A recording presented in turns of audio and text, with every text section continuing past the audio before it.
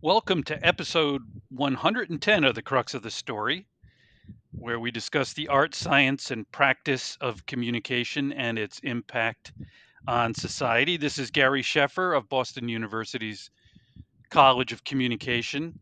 My co host of the Crux is Mike Fernandez, CCO at the global energy company Enbridge. Hello, Mike. Hello, how you doing? I'm doing well. Hey, I saw I got a note the other day that you're speaking at the Page Society's Diverse Futures program, which brings together high potential communicators of color for a week of learning and discussion. Mike, what are you planning to talk about in your session?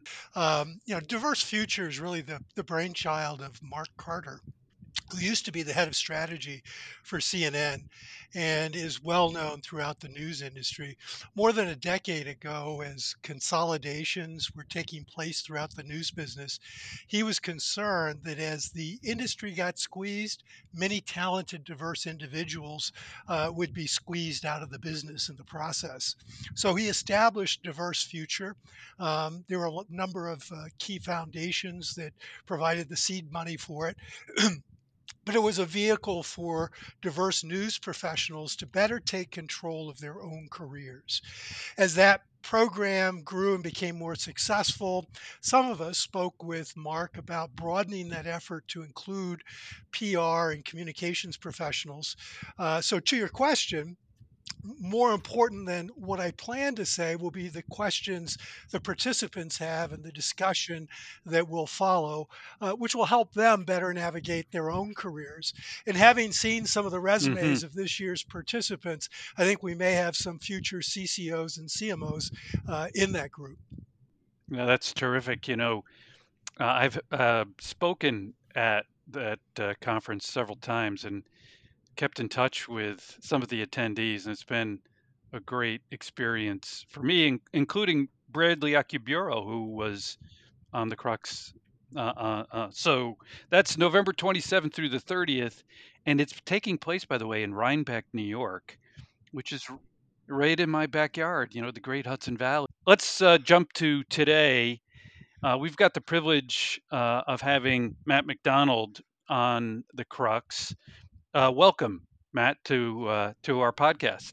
Thanks for having me today. Welcome to The Crux. Each week, two of the world's top communicators take you behind the scenes of the news of the day to explore the crux of communications that are shaping business, politics, and our daily lives. Hello, this is Gary Sheffer. And hi, I'm Mike Fernandez, and we're glad to be with you from Boston University. So, Matt is a senior partner and president of the recently launched Penta, which describes itself as the world's first comprehensive stakeholder solutions firm. Many of our listeners know Matt from his work with Tony Fratto at Hamilton Place Strategies, which was one of the founding companies of Penta. I don't know, Matt, if it says anything about you, but Tony was the guest on episode 41 of the Crux, and here you are at 110. But I'll let you and Tony fight that out. Matt has served as a senior counselor to leaders in public and private sectors for more than 2 decades, providing guidance at the intersection of communication and business strategy. And get a load of this resume. It always makes me, sort of jealous when I introduce people with Matt's kind of background. He was a consultant for McKinsey and Company and served under President Bush as Associate Communication Director at the White House with responsibility for economic issues. He served in senior roles on 3 presidential campaigns, including those of Mitt Romney and John McCain. And on top of all of that, he earned an MBA from the Massachusetts Institute of Technology, or MIT. Matt, let's get into the questioning. Uh, Penta serves a majority of the Fortune 50 companies and their associations. What kind of work is Penta doing for your clients? Yeah, we're a full service firm.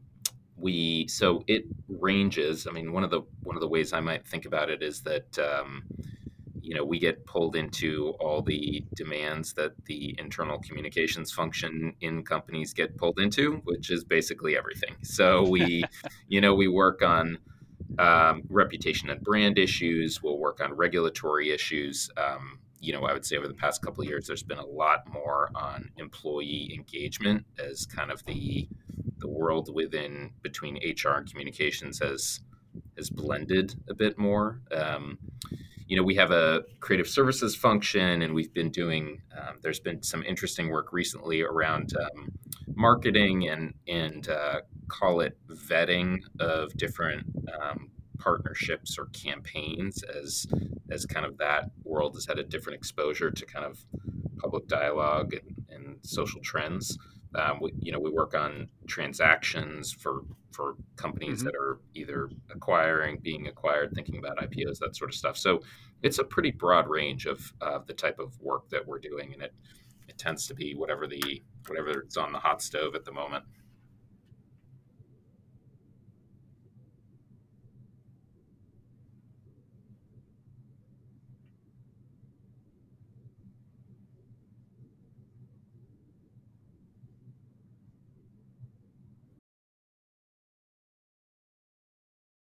To think we're distinctive, but in particular, the company's been built around a couple of premises that we think are driving the future of communications, right? So one of those is kind of a stakeholder centricity. So thinking about the world through the lens of your key stakeholder groups.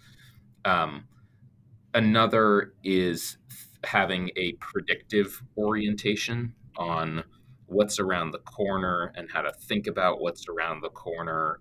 So many people in the discipline, I think, can get into a spot where you can get on your back foot, and it's just very difficult to operate from that posture. So we really try and look around the corner. And then I would say the third thing that we think about is that we're a very data native company. I mean, especially for communications in general, but probably half of our business or business lines are based on research and data from kind of analyzing and understanding the world as it exists out there to having proprietary data on the different audiences and stakeholder groups that our clients are One of the things I concerned want around. to dig in a little bit more, when the six firms came together, the descriptor that all of you use for Penta was a stakeholder solutions firm or company. What does that mean, and how is that any different from what we would see from any other traditional um, public full service public relations firm? Yeah, sure. The way that I guess the way that we would outline it is that we think about the stakeholder universe, as what we call the kind of four corners of stakeholders, which is employees, investors, customers, and then political actors. You know, and across those four, there's kind of a different version of it for every company. And that might be, it means something if you're publicly traded or not. It means something if you are a B2B company or a B2C company. It means something if you're in a highly regulated sector or not, right? Are you unionized? Are you not unionized? You can think across those kind of four corners as meaning something a little different for each client.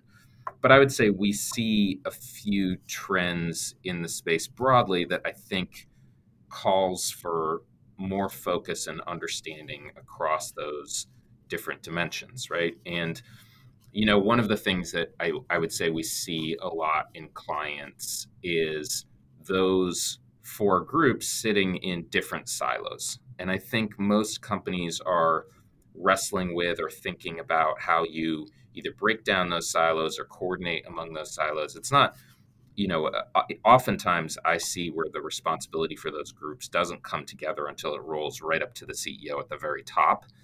And that can create a lot of issues if you're saying one thing to analysts on Wall Street and saying something else to members of Congress in a testimony, right? Right. Having a calibration between the values of your employees and what your customer base is like is really important. So, you can see where there's kind of a challenge of that siloing that exists. And part of the way that we think about it is having a deep understanding across those four corners of what each of those groups sees, thinks, does, and how you measure that quantitatively to get a really deep understanding of the world that you're operating in. Now, how do you handle the fact that sometimes these are not discrete audiences, right? An employee can be an investor. An employee certainly has a political mooring, if not an allegiance. Um, an employee can meet all of those boxes. So how do you account for that, particularly in a world where anyone can sort of peek into any other channel, in terms of communications channels, so that where we thought in the past that we could isolate different audiences, have discrete messages, we sometimes have messages that not only seep those boundaries, but explode. Yes. Yeah, I totally agree. The world is not as cleanly divided as the four groups that I laid out. Even within those groups, you need to have an understanding of within employees. There's very different perspectives, there's different points of leverage. You have to have an understanding of kind of who are your primary stakeholders, who are your secondary stakeholders, if you're publicly held, major shareholders. I mean, there is layer upon layer upon Hmm. layer to this. I Yep. think part of we try to work with clients on is both, at least breaking down the silos so that there's good coordination. I think that poor decision making often it's Yeah. mostly out of ignorance. It's not out of malice. It's not like, oh, I'm trying to, you know, trying to gain for my group at the expense of something else. It's just you don't have that visibility. I do think that's part of the reason that we have a pretty data driven approach on this, is that it can be difficult for a variety of reasons, it can be difficult to assemble a room of decision makers where they have total visibility across the stakeholder groups and the nuances across those stakeholder groups. I think that, I mean, the world of the past 2 years is littered with car crashes of companies that just really kind of don't understand the environment that they're operating in, or the groups of people that they're communicating to or not communicating to, or to your point, Mike, um, communications channels that they thought were kind of targeted end up being like just a shotgun blast that creates train wrecks everywhere. So anyway, that's the way I would say we approach our thinking on that. So, Matt, when I was at GE, of course, we were very happy customers of Hamilton Place Strategies. Worked with you and Tony and the team for many years, and goodness knows we had some complicated issues in Washington and elsewhere when you think about it, and really tried to establish inside the company a public affairs practice that was sort of in a swim lane between pure PR and government relations. And I know that at Hamilton Place Strategies, you always stress that you were an analytical public affairs firm. You've gone into that a little bit. You do have a deep understanding of economics and politics, given your own experiences and the experiences of the team. How is that carried over into Penta? And then specifically, I'm struck by the comment you just made about companies not understanding the environment they're in at times. Yeah, I would say in Penta world, obviously the work at, different parts of the company have done work outside of kind of public affairs as traditionally understood. So the company is kind of broader than what Hamilton Place Strategies was in conception. I would say that there's a shared approach to a very Hmm. substantive approach to communications, certainly kind of a analytical rigor across the work. I think the real change is that, while Hamilton Place Strategies was definitely a kind of a public affairs firm, is that the scope of research that we're doing now for clients in terms of, understanding and analyzing the media environment, understanding and surveying different stakeholder groups, and with a Hmm. particular focus on really hard to reach audiences that are really important to our clients. That's kind of how I would say it's expanded. I think, I would say that, to kind of drill down from the world that I came from, kind of the political side, is that it wasn't uncommon I'm sure it's still not uncommon in different places of like, I would talk to people about their skill set or what they do from a communications perspective, and it would fall into the category of like, well, you know I work with Hmm.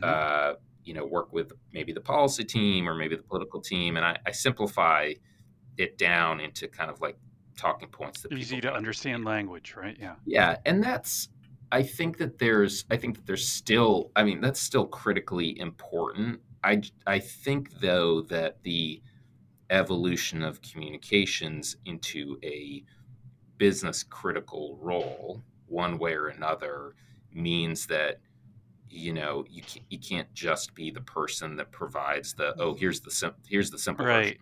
The wordsmith. You have to really engage on the substance at a strategic level in material ways. And so I would say that part of what we have been doing and continue to try to do as we've launched Penta is to have that substantive focus at the center of it. I don't, Hmm. No, there are moments where an error in business becomes a communications problem, and there has to be enough kind of communications understanding and value within the organization to prevent something like that happening before it happens. it, I think that the integration of it into kind of the yeah. foundations of the business is really important. And Matt, what underscores that too is it's interesting as a practitioner. I find even myself today, I probably use data 3 times more than I did 10 years ago. And I'm a data geek. I'm somebody who has been doing kind of political polling of one kind or another throughout my entire career. But to your point, I think that the real tough nugget here is not just being a communicator, but being a problem solver, right? Yes, I think that's definitely correct. We have, in our work, we probably borrow as much from kind of more traditional management consulting techniques as much as traditional communications Hmm. techniques in terms of training and how we approach the work internally. I remember, I've had like a little bit of a strange career in kind of moving back and forth between the business world and the political world and that sort of stuff. But uh, Washington is a town full of lawyers. There's Mhm. very few MBAs. Work tends to get done in memos, and I can recall having um, multiple clients where they'll come to a C-suite meeting with like their memo or whatever, and like that world works in decks, and it's just like there can be, from the big things to the little things, there can just be like missed communications sometimes between internally of how like the business units function and how kind of communications, public affairs Mhm. can function Yeah. sometimes. Well, it speaks to the silos you were talking about, Matt, earlier. I'm not a data geek. You know, I like data. I like leadership too. One of the things that being a problem solver, to Mike's point, is about being a leader and understanding your role in sort of reaching across silos before problems happen to, as you say, build a deeper understanding of it. And so I want to jump back to a problem a lot of companies are wrestling with today. And I'm reading more and more about it this morning on what companies should be saying about Israel and Gaza, if anything. And I'm sure you're giving some advice to clients now about that, or Ukraine and Russia when that happened a while back. So, how should communicators be thinking about that today, Matt, with the Penta overlay? What is it that should be a priority for them from a data standpoint, or at least from an awareness standpoint, in making a recommendation to senior leadership about where you go on this one? Yeah.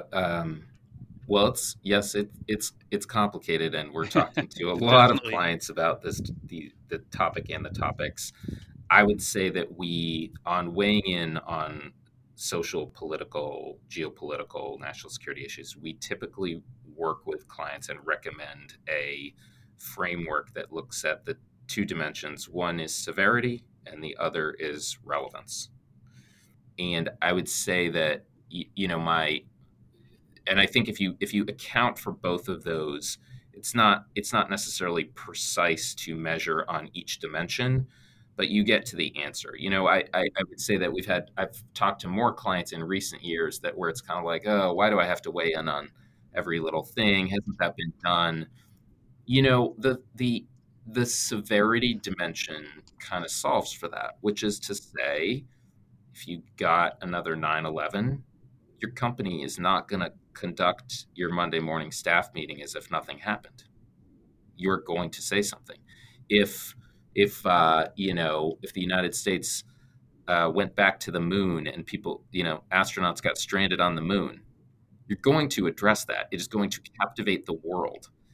And so that's not a calibrating of when you weigh in or when you don't weigh in, I think is completely reasonable. And people may say, hey, we feel like we've been kind of too out there. We want to dial it back. But that has a limit. There are going to be circumstances where you're going to be called to weigh in. I think the relevance is a dimension where a deep understanding of your stakeholders is super important, right? So universities, I would say, have discovered their miscalibration on that over the past couple of weeks, is that they didn't really, that was a bit of a miss on their constituents. And the attacks in Israel is a really interesting example of where the dimensionality of that for a country of that size is just really, really big. And the way that the impact of those attacks cascaded to Jewish people around the world is material and profound. And so I think that a lot of companies found themselves in a place where they did have to weigh in on that. Yeah. And Matt, is relevance related to expertise? In other words, I see on these kinds of issues, particularly let's take what started this, which is the terrorist attack in Israel.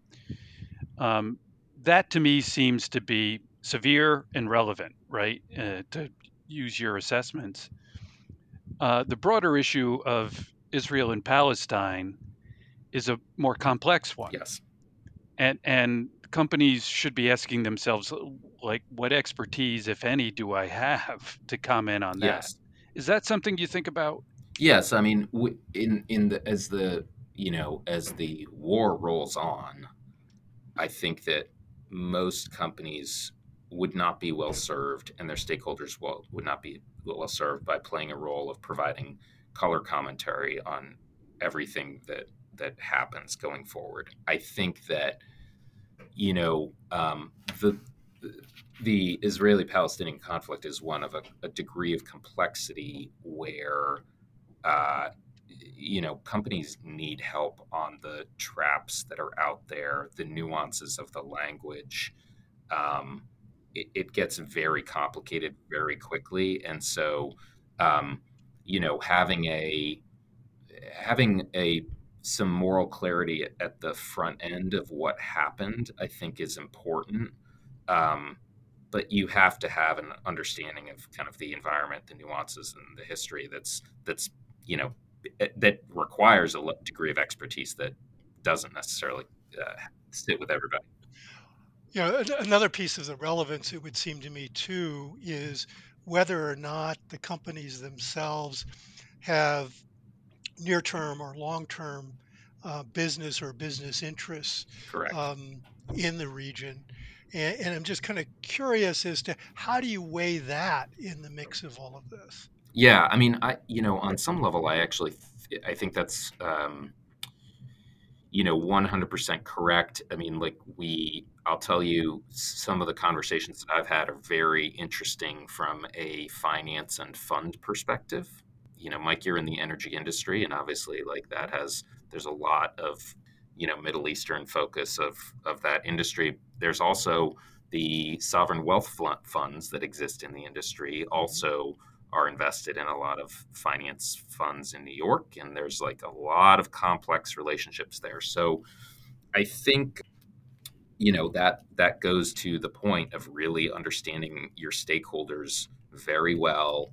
Where I think one of it, understanding what another way to think about some of these things is where do you have um, for whoever your stakeholders may be, where is there an expectation to speak Yeah, up? And then what does your permission space look like yeah, to weigh in or not weigh in? There are certain things that people expect from a, shoe company, and there's certain things that they expect from a global energy company. And, you know, you got to understand what your zone is for some of these things.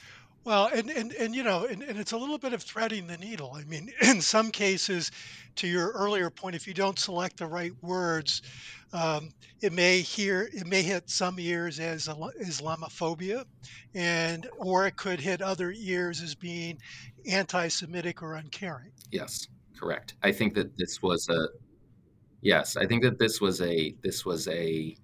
the attacks were of a dimension where I think that I think and the complexity of the region and the history is such that I think where most um, most misses on the corporate side, particularly on the university side, was in kind of not acknowledging the attacks for what they were Yeah. in terms of uh, brutality and a sea change in a usual tit for tat. It wasn't that. And I think that people who missed probably dumped it into those categories without really taking a beat to understand what happened and what has changed. Thank you for tuning in to this episode of The Crux. On The Crux, we discuss the intersection of communications, business, and society. Follow us at The Crux on Facebook and Twitter.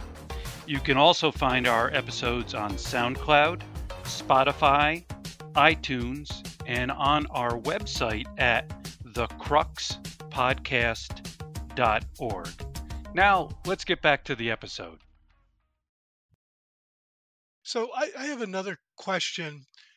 I have another question that's somewhat related, but it's probably also a very live question right now. If the conflict continues in Israel and Gaza through the end of November, what might you be saying to your clients about attending COP28 in Dubai, which Yeah. is currently scheduled to begin at the end of November and run through the middle of December? Yeah, it's interesting. Some of these topics have come up in terms of attendance. I think it's a I know it's a recalibration for a number of. I think the thing to pay attention to is what the leaders of those nations say and do between now and then. And understanding having a one of the things that I encourage clients to do and think about is use this moment before these decisions are upon you to sketch out your guardrails of, okay, if they say that, we're going to do X. If they do this, we're going to do Y. It's much easier to both have a little bit of remove and objectivity when you plan that out in advance. And it honestly gives you a little bit of a baseline to work from when, you plan for A, you plan for B, you plan for C, and then like F happens. But That's the at way it least you've always is planned for on a me. couple, Yeah. and it gives you a reference. F happens all the time to me. Exactly. So moving on to yet another political realm. Next year, we'll have the presidential elections. You recently wrote a piece in the Wall Street Journal. You wrote of the issues confronting President Biden and Donald Trump. And I quote, it's, all of this adds up to overflowing volatility and uncertainty. So throw out your old playbook and buckle up. How should companies buckle up for what is Yeah, coming?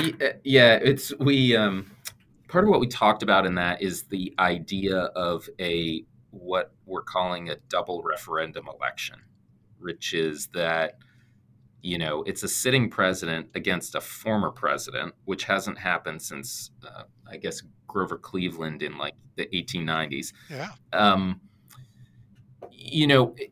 I would say part of the way to understand the election and what's going to happen is that with two known quantities where there's not going to be much new information provided, is that the dependency of the election is probably going to be a lot on kind of these external factors or X factors or whatever kind of crops into the political campaign. So I just think that both with a volatile world and with the peculiar circumstance of the nature of this election, the propensity for kind of like a lot of black swan type events is really high, perhaps more so than other years.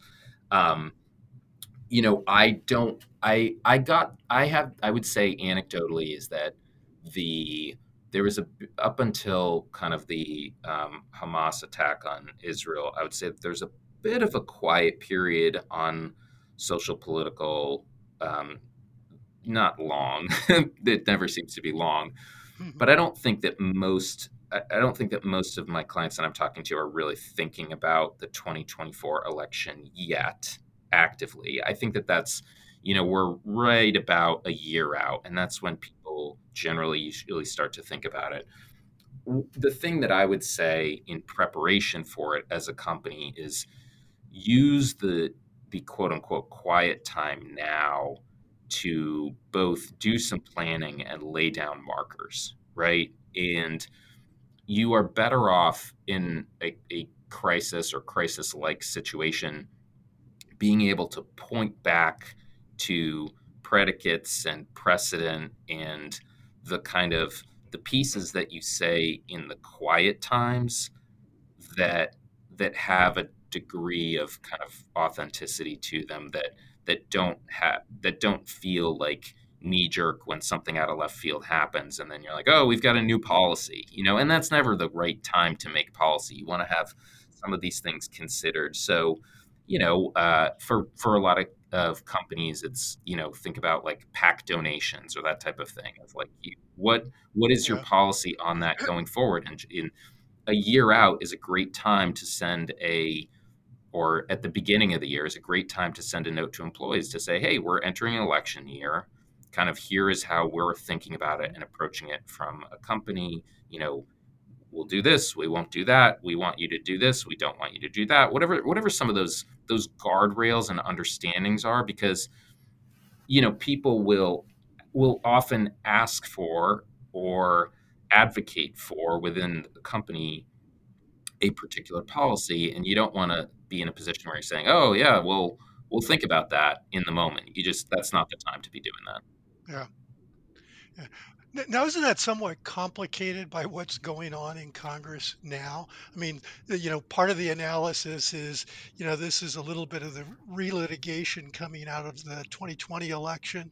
And, are we just seeing sort of the first salvos of 2024 as the Republicans try to select a speaker? Yeah, I think it is. I think we're living through a period that is there's a lot of shifting between and among the parties of power centers. There's a lot of change in society at the moment. It just, I think that ultimately our politics here in the US, and I should note that there are elections happening across the world in 2024. So, our European colleagues Hmm. are tending to that as well. But there's a lot of change in the world, and our politics are kind of designed to reflect the tensions and difficulties that exist in society.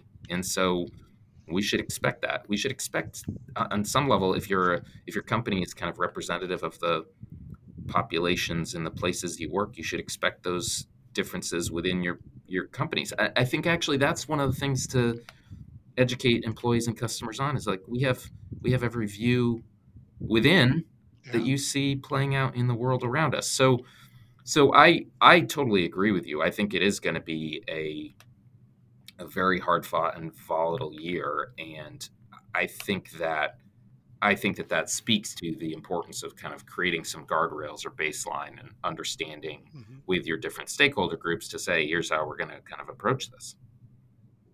Now, one of the big societal changes is the impact that AI is having on everything from communications to politics. You do a lot of work for finance and technology firms. We read the recent news. Penta has launched a global AI task force. How is Penta coaching its clients on the role of AI and how best to leverage it? Yeah, I mean, it's interesting. I mean, I think for communicators, people perceive it certainly the generative models as kind of a there's two lenses to this. There's the communications disruption. What does this do to the function, right? And then there's the role of Hmm. the technology in business and society, where uh, communications is a part of that story, but is really talking about that part of the story and what that means. Some of the and we're dealing with it on both dimensions. On the in terms of how it will impact business and society, one of the conversations that we've been having with clients is if you roll back the clock to kind of the heyday of trade liberalization and you think ahead to the 20 Hmm. to 30 years that happened after the fact and what the impacts were, both kind of the positive and the negative and some of the complexities around that. If you were to assume that we are entering another 20 to 30 year period that will be disruptive on that dimension from AI, what would you do differently going forward? Right. And this relates to some of the work that we do around trying to be predictive and thinking around the corner on some of this stuff. And we've had, we have one client that's been pretty aggressive in implementing AI tools among their workforce. And one of the top things that they're thinking about is how do we communicate to our employees about this and what their role is for this going forward. And Hmm. so there's that societal dimension. There's a regulatory dimension too, is how these platforms are regulated and what those rules look like. Is the EU is further ahead than the US on this. There's the joke is that it starts in the EU, then it goes to California, and then ends up in Washington. And so, we're seeing a little bit of that happening, and we're kind of working across um, all of those dimensions. Then there's the second dimension, which is communications itself and kind of the discipline and how it impacts that. Parts of our company have done media analytics using machine learning for a while. That there's that. I think that kind of the large language models and emergence of generative content really has gotten people's attention in a different way, different visceral way. We're pushing it through our organization with, in particular, summarization tools. I think are very effective. Using it, we're having everybody do a first cut at content creation. One of the ways that we talk about the way that our firm operates is, you want each level of the firm doing what they're capable of to drive efficiency for clients. So, like, you don't want me writing your press release, but maybe coming up with the strategy. You want the associate doing the press release. But to be honest, you want the associate using AI to do a first cut of the strategy, right? Or not of the strategy, but of the press release. One of the ways that I've been talking about it with people, and this lands better for my generation than for newer generations. But if you remember, if you grew up in an era where high fidelity audio was a thing, okay, so I had friends who had amps, and this is the era of CD and the the fidelity to the sound and this sort of stuff. And then, Matt, we're talking yeah, vinyl for No, Mike no, and no. I, but go ahead. Yeah. but you understand the world of audio systems and people putting effort into that stuff. And then the iPod came along, and surprise, nobody cares about that anymore after a minute. And the reason is that the value proposition of carrying around 1,000 songs in your pocket is so strong that nobody cares anymore. And the thing that I've been talking to people about is that, okay, yeah, you can do a great job writing X, but is it 10 times better than what AI can cook up? And if it is, that's great. And if it's not, then you're doing it wrong, because it's that Right. scale of transformation where it might be, maybe it's crappier around the edges, but like it happens in 2 minutes versus 2 hours. That's just such a different dimension that you have to think differently about the work and how you approach the work. I'll give you one other quick example on AI, and that I think uh, illustrates some of the change that's going to happen. Mike, you had referenced polling earlier. Mhm. The reason we do multiple choice polling, when you think about it, is because Hmm. if you just did a literal interview with 1,000 people, it would be prohibitive to read through the transcripts of all of those interviews as a person to go synthesize, okay, here's kind of the finding. But that's not true anymore. Yeah. There's a Hmm. world where polling may actually just be 1,000 kind of automated interviews summarized by AI that then drives the takeaways. And Well, you might so, actually get a better understanding. yeah, so Hmm. one of the, I mean, like typically, and this is you have focus groups to kind of test ideas and kick it around, and you have polling to test it Hmm. at scale for statistical value, right?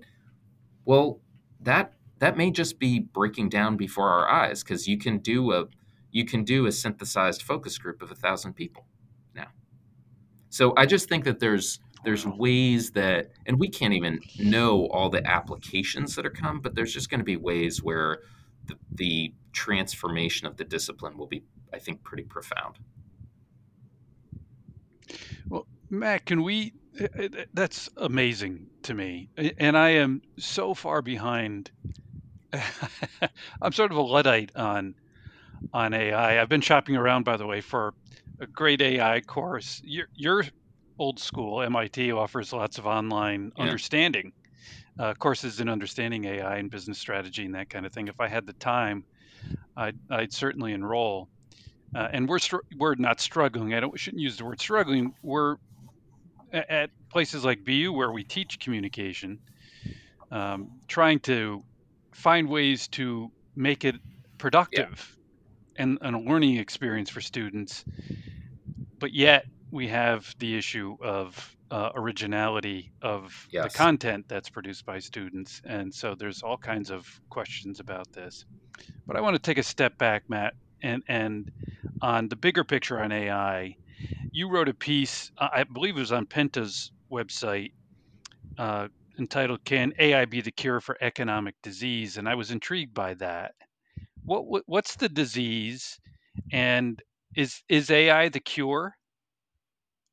yeah. So this is interesting. There's an economic phenomena called Balmer's cost disease, right? And this dates to, I guess, the 60s, and the idea is that in sectors that do not have high rates of productivity, the cost can still go up because of kind of spillover effects from sectors that do Hmm. have high rates of productivity. Okay, so think about it this way: is that you're a tech person making tons of money in Silicon Valley because of all the advances in productivity and all this cool stuff happening. You're gonna buy a nice house. You're going to be like sending your kids to private school. You're going to be having like concierge medicine or whatever, these sectors that have kind of a one-to-one scaling thing versus a like large scale scaling still increase in cost, because even if there's not increased productivity, right? So it's this spillover effect of the stuff that even if there's productivity anywhere in the economy, you spend more money on the stuff that doesn't have productivity gains. So that's one way of understanding things like cost of college, right? Things like increasing costs of healthcare, right? And you think about these things, and like Gary, you're a professor now. It's like there's kind of limits to how much you can engage with any one person. And I think the interesting thing is to contemplate whether AI can help solve some of these problems in terms of, like, you think about medicine and the diagnostic abilities, you think about education, and AI can provide an individual tutor for every person. Research assistant, right? Right. In many ways, yeah. Yeah. So there's just ways in which some of these traditional sectors that, because they're very people-centered, have challenges scaling, is that AI can, in theory, provide a scale benefit to that. Like law is another example of where, like, lawyers got to write the brief. Well, okay, if that really dials up the productivity, then you could have scaling benefits on these very people-heavy disciplines that could help increase productivity, which is good. And some supply chains work that way too, in terms of if you stop and think about like a ship that's taking, soy from Brazil to Europe. Well, that ship comes back with steel. All of a sudden, these two commodities are somewhat linked, and we might not know that if we didn't have access to that information. And Matt, what's the name of the theory you mentioned? It's called Balmol's cost disease. William Balmol was the economist. Listeners, you come for communications and you get economic theory. That is so. I feel like we've just taken a step up the intellectual ladder here, Matt. Thank you. Yeah. Mike, why don't you make your question the last one, because Matt has answered the communications part of it. It's been said that Penta has, excuse me. It's been said that Penta has borrowed from management consulting on how to bring their strategies into the communication space. I know you worked for McKinsey years ago, but I'm curious as to what this really means, and that some of the big consulting firms at different points have made efforts to get into change communications and other areas of communications. And some have had some success, some not so successful.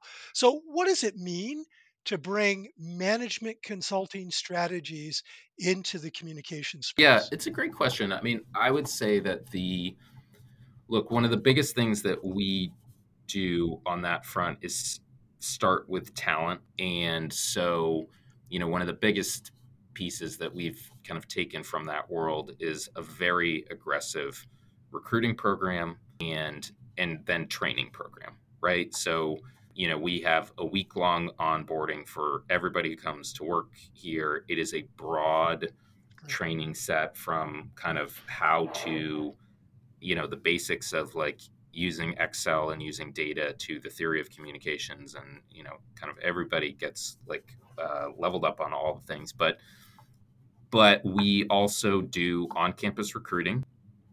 So we're on in the fall on campuses, kind of alongside McKinsey and their ilk, doing recruiting for undergrads. And I think that we've had a lot of success with that in terms of really trying to skill up the discipline. It's part of the approach. There is a high volume recruiting approach. So we have probably 1,000 people apply every fall for whatever it may be, a couple dozen slots or that type of thing, and that really has a lot of benefit in terms of just building a an exceptional cohort of people who can kind of, to Gary's point, kind of wrestle through problems and understand problems. It's very helpful in achieving kind of a representative team of the kind of geographies that we operate in. In our discipline, diversity in terms of background and perspective and is very, very important to be able to communicate to different audiences. So it really helps with that.